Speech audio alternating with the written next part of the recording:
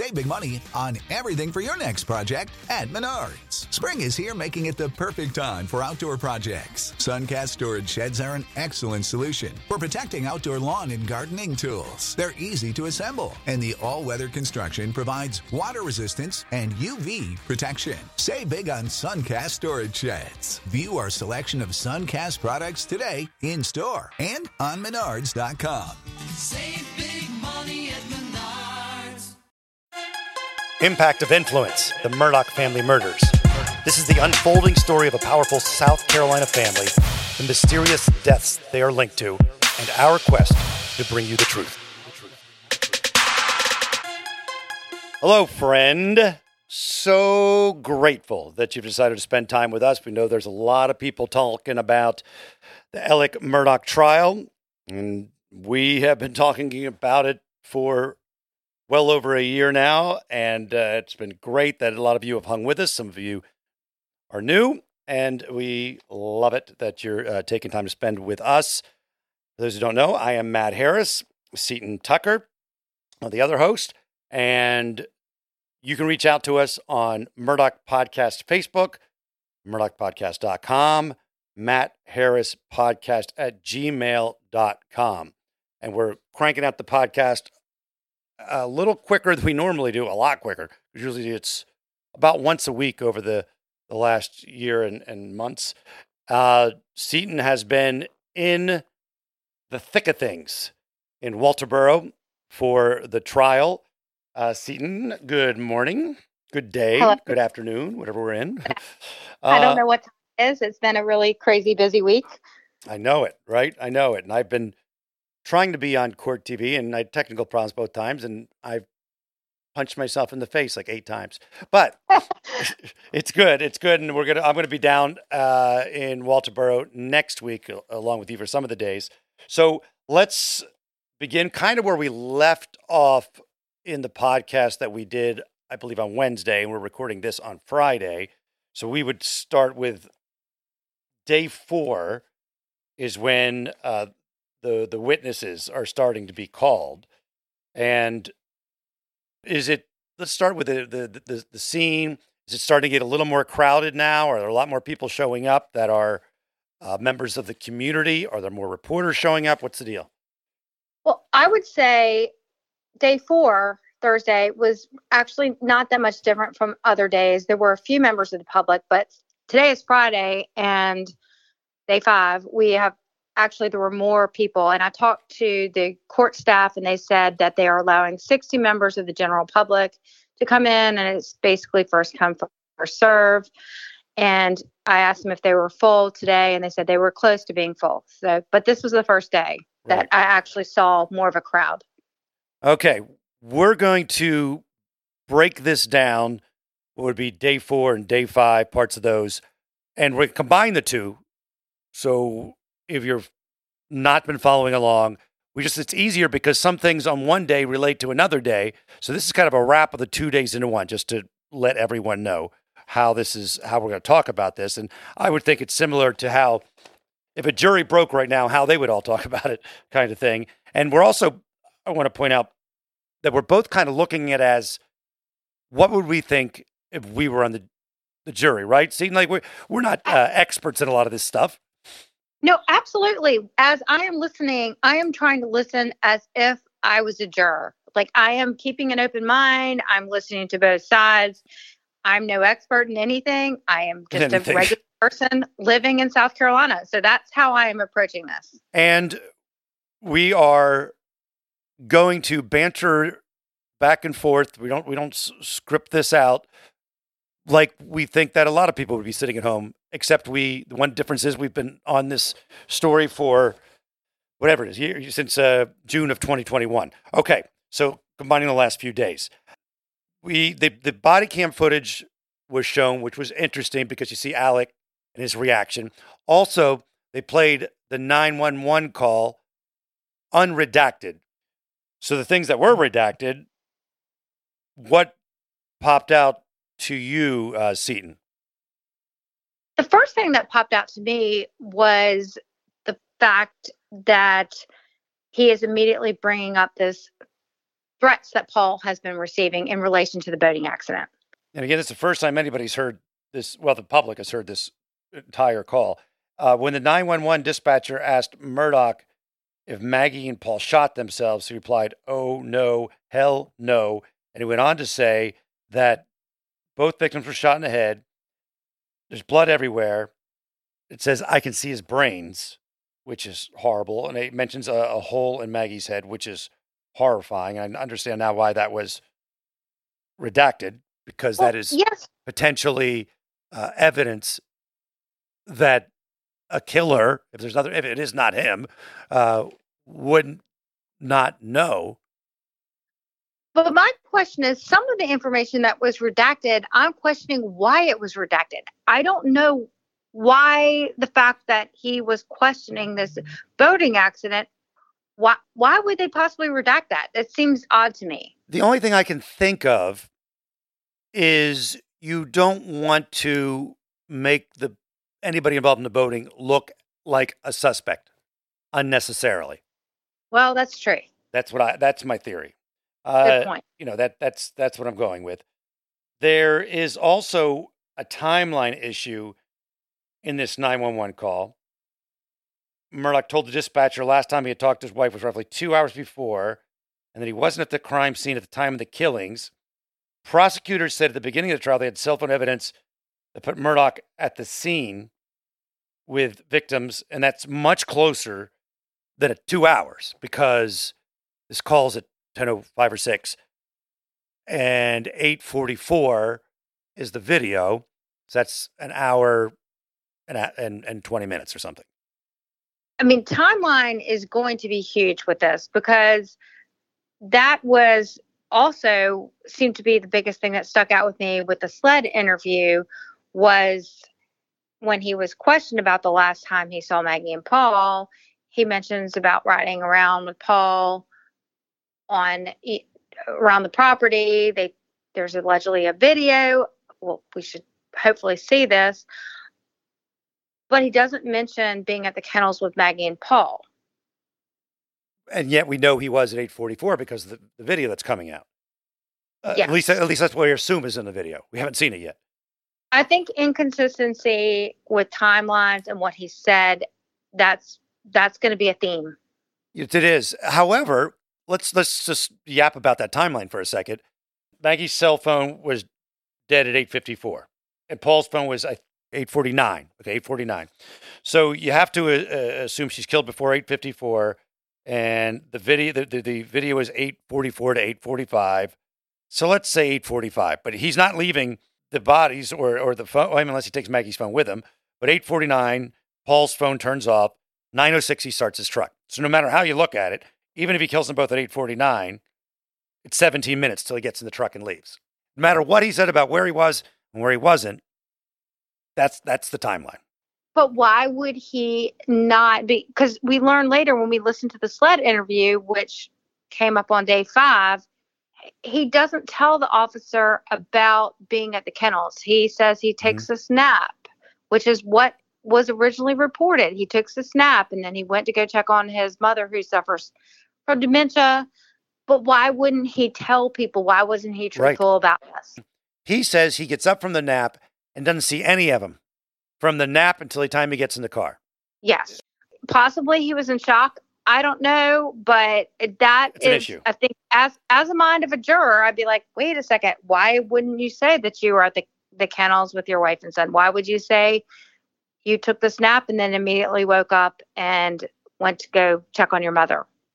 If you want to dig even deeper into it, he says he took the nap, he called them, he couldn't find them, didn't know where they were. But when he comes home that night at 10:04 or 5, he says they weren't there. So the first thing I thought, they must be over at the dog kennels. Well, it's not that far away. If you wanted to get a hold of them when you got up from your nap, you go to the dog kennels. It's only a stone's throw away. But it seems like they would actually take a vehicle over to... Yeah, it does seem weird. ...to the kennels. I mean, I don't think they typically walk there. I think they would take a vehicle to that area. Well, they were saying they did it or thought they would do it, one of the officers, because of the rain. that they wouldn't take a nice stroll through the rain. Okay. Another, what we're sticking with a problem for Alec is the fact that he tells the 911 operator he checked for the pulse. He tells the officers to show up as well. Yet it's a very, very bloody scene, and there doesn't appear to be much blood on Alec. And he actually he told the officers that he attempted to roll Paul over to see, I guess, to check for a pulse, and his body was face down. I guess his arms were under him. And when I was on Court TV with Vinny Politan, he was talking about a story or a case that he had when he was a prosecutor in New York, and there was a rabbi.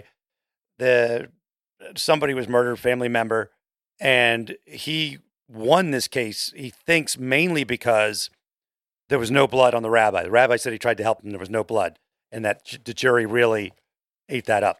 Interesting note by Buddy Vinny. That really seemed to be a big theme in the courtroom today, because they're talking about Alec's clothing the night of the accident. The officers described it as clean. They don't see any evidence of blood.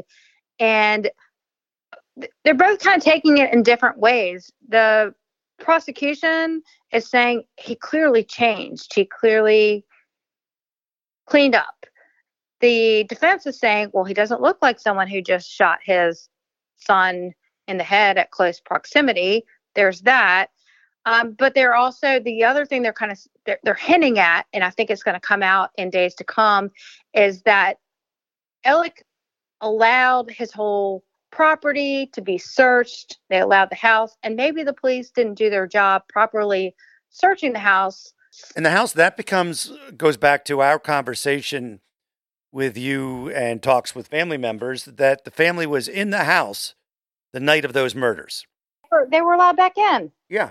We haven't heard about a bunch of bagged clothes or bagged shoes other than the ones Alec wore. And you would think you're going to grab everything you can find, right? Definitely. And we are hearing now in this video where Paul and Alec were riding around the property, Alec is not wearing the same clothes that he is pictured in the dash cam videos, this white T-shirt and these greenish khaki shorts. That would be a big win for the prosecution for sure. So where are these clothes? We just don't know yet. Are they out there? Were they collected, or were they never searched for? As just a person of the general population, I'm listening to all this, but I'm also thinking the defense's job is to pick apart every single little thing that the prosecution is doing. Like, for example, they are talking about maybe they're not wearing foot coverings while they're walking around the crime scene. But we hear from a SLED officer today that says, an outdoor crime scene, you don't typically put foot protection on. I think the truth is somewhere in the middle. And I'm trying to just keep an open mind about everything and listen to it all with subjective ears. Take a little break and get you ready for some traveling you've got coming up. Some international trip where you want to be able to at least get around, right? So you want to learn the language of the country that you're going to. You want to experience it with a little bit of knowledge going in. And you can get a lot of bit of knowledge when you use Rosetta Stone. It's the most trusted language learning program. It's available on desktop. It can also be used as an app on your phone or tablet. And Rosetta Stone teaches through immersion. It's instead of memorizing and drilling vocabulary words, you learn by matching audio from native speakers to visuals. You read stories, you participate in dialogues, so you are ready to go. It's the most trusted, time-tested app out there. They've been the expert in language learning for 30 years. Buy Rosetta Stone now, and you never have to pay a renewal fee. Don't put off learning that language. There's no better time than right now to get started.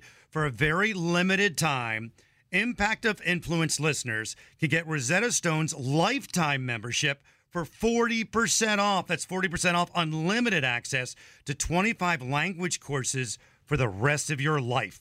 Redeem your 40% off at rosettastone.com/today. The tire tracks, Harpootlian was dwelling on that, all with a good point. Doesn't necessarily mean Alec didn't do it, but it does seem like there was a lack of effort to figure out the tire track situation. And again, it was raining, so it didn't last very long. But that seemed to be a point he was driving home, that maybe they didn't think about other people. That would bother me. You know, these tire tracks, and they pointed out yesterday, maybe footprints, maybe these things may not have been preserved. Again, I'm still keeping an open mind. Maybe they were, and we just don't know about it. Or maybe they got ruined so quickly by the rain that they didn't have a chance to do much with it. The other thing we want to talk about, because it was talked about so much, the general vibe, the prosecution saying that, or trying to show that Alec was not acting as we would think someone who has just come upon their mother and son murder. His actions and what he said didn't jibe. The defense is saying, well, it doesn't jibe because he was in shock and some of the things he said didn't make any sense, like loading the shotgun with the wrong ammunition. And he knows better than that. So that was right, how they were going after all the first responders and the police officers, et cetera. Did you think the same thing?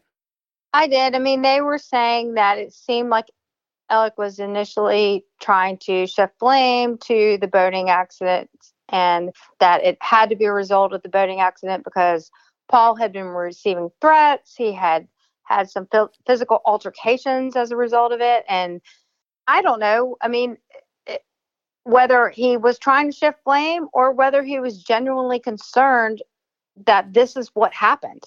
There's a moment that the prosecution seized on where he's talking upset to one of the officers. Somebody else comes by and he like changes and goes, "Hey, how are you?" Something like that. Right? They pointed that out. You know, it's that was something that I found interesting that they brought out, because to me, I think Alec was raised to just be very polite, probably. And so him saying that, in my mind, doesn't really prove guilt or innocence. I believe, if anyone who cares about my opinion, that it's going to be a confirmation bias thing. That if you believe he did it, every action he did shows guilt. If you don't believe he did it, every action shows that he was truly upset. And if you are on the fence, it probably doesn't sway you either way, as doesn't the reaction in the courtroom as they're playing some of these exhibits and videos where Alec is crying off and on, sometimes not, sometimes a little, sometimes there's not enough tears for people, sometimes there are too much tears for people. And again, I think that even if he's crying, if he is crying and it's a real cry, he could be crying because he did it and he's upset. He could be crying because he didn't do it. I don't think it means diddly do, and I think everybody's trying to make a big deal out of it, and I don't think it matters.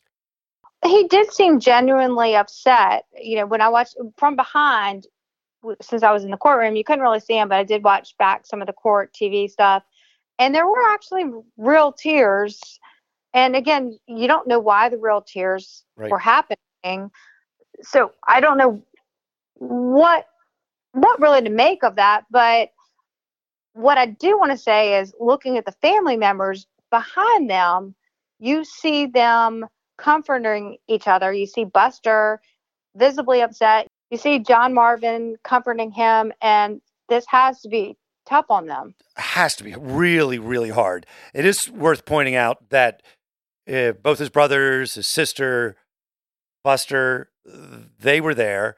We have to clear something up that Snyder said misspoke on one of our previous episodes, Seton, that we had talked about.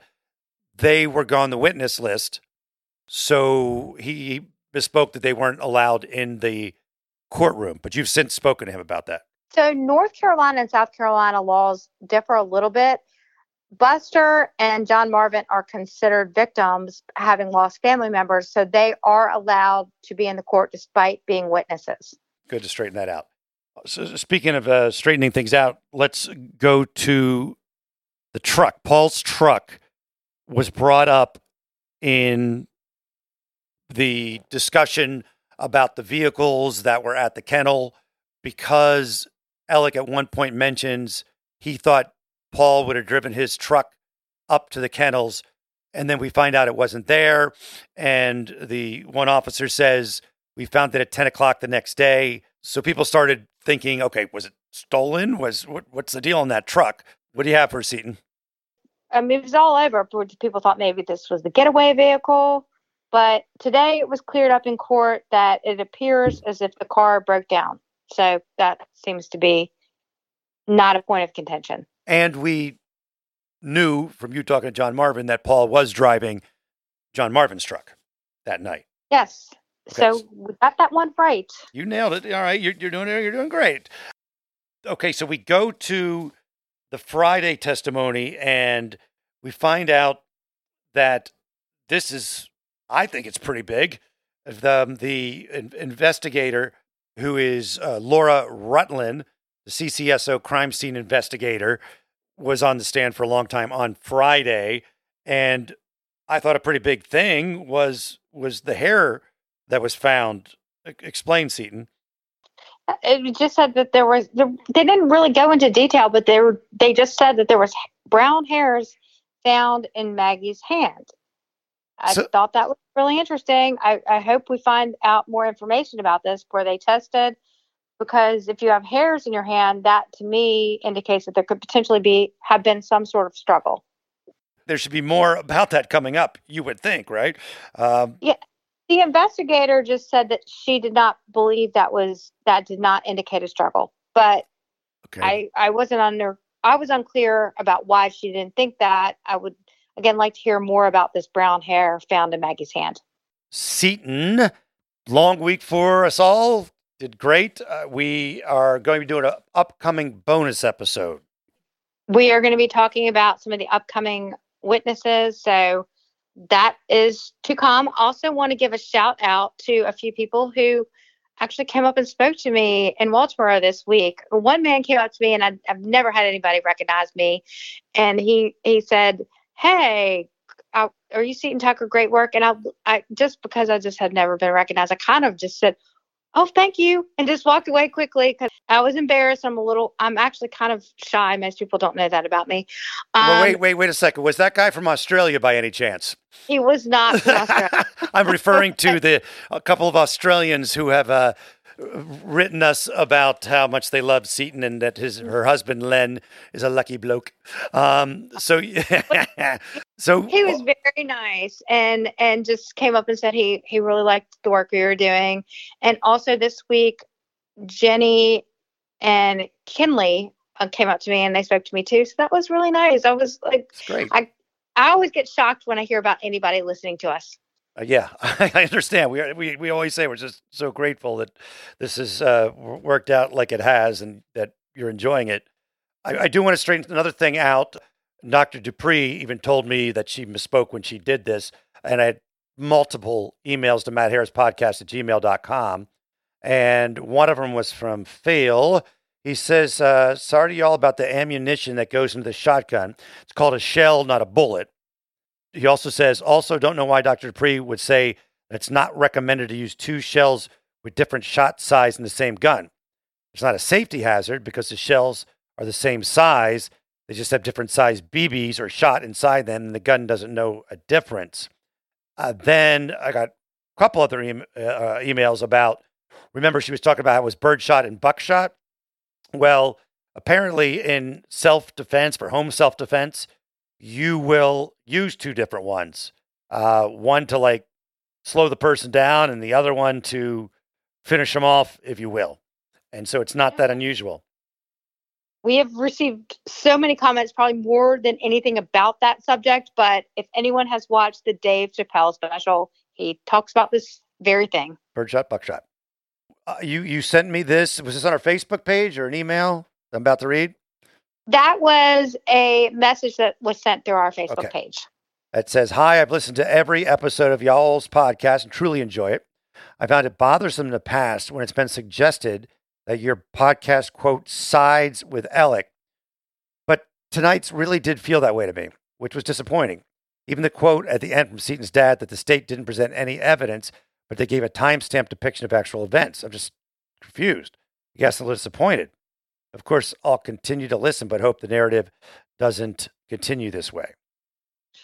I actually always really appreciate feedback. And what we've said from the beginning is we are going to point out all sides. And I think during this process, we're going to see highs from the prosecution. We're going to see highs from the defense. And I think it's okay to point those both out. I agree with you. We're not saying guilt or innocence when we point these things out. We're saying this is how one attorney, a very well-respected, very experienced attorney, saw or how he graded the opening statements. Yes, and I've seen people having very differing opinions on both sides, and I think it's going to continue to be this way throughout this process. And throughout the year and a half that we've been doing the podcast, we've not been giving a lot of opinions. We've trying to present the things as they come down. And in this case, it's going to be a good day for the prosecution, a good day for the defense, and people will rate it differently. We're just going to try to talk it through like we do. And we love it, though. We love it when you write messages to us or emails to us, even if you're saying, that we suck or you disagree with us. Love it. And we encourage everyone to have their own opinion, and we're really good with that. I think we should wrap. And as always, we're grateful. Matt Harris, podcast@gmail.com. Murdaugh Podcast, Facebook, murdaughpodcast.com. And if you would, make sure you follow the pod, share it, and rate it. And we will talk soon. At Grainger, we're for the ones who pay attention to every little detail. The ones who fuss, tinker, and sweat the small stuff. Because the tiniest thing can make the biggest difference when it comes to keeping business moving. We get it. We're the same way. Offering access to product experts to help you quickly and easily find what you need. So whatever your industry, you're always getting professional-grade products. Call, click Grainger.com, or just stop by. Grainger, for the ones who get it done. Sick of being upsold at gyms? My guy, you're currently a base member. For $90 more, I can upgrade you to our Shred membership. For $130 more, you'll be a Swole member. And for just $300 more, you'll reach Sweat Platinum. At Planet Fitness, you'll get energy without the upsell. Never pushy, always free fitness training and equipment for every workout. It's fitness that fits your budget. Join Planet Fitness for just $1 down and $10 a month. Cancel anytime. Deal ends Friday, May 10th. See Home Club for details. You might be surprised to know that not all serial killers are straight cisgender white men, and the victims of true crime are not a monolith either. She's Wendy and I'm Beth, and together we host Fruit Loops Serial Killers of Color, a true crime podcast. Together we take deep dives into the true crime stories about marginalized and minoritized perps and victims that often go untold. We also provide the context and nuance that these stories deserve. At Fruit Loops, we're serving up true crime with a side of history, society, culture, and some fun. Listen to Fruit Loops Serial Killers of Color on Spotify, Google Play, Apple Podcasts, or wherever you get your podcasts.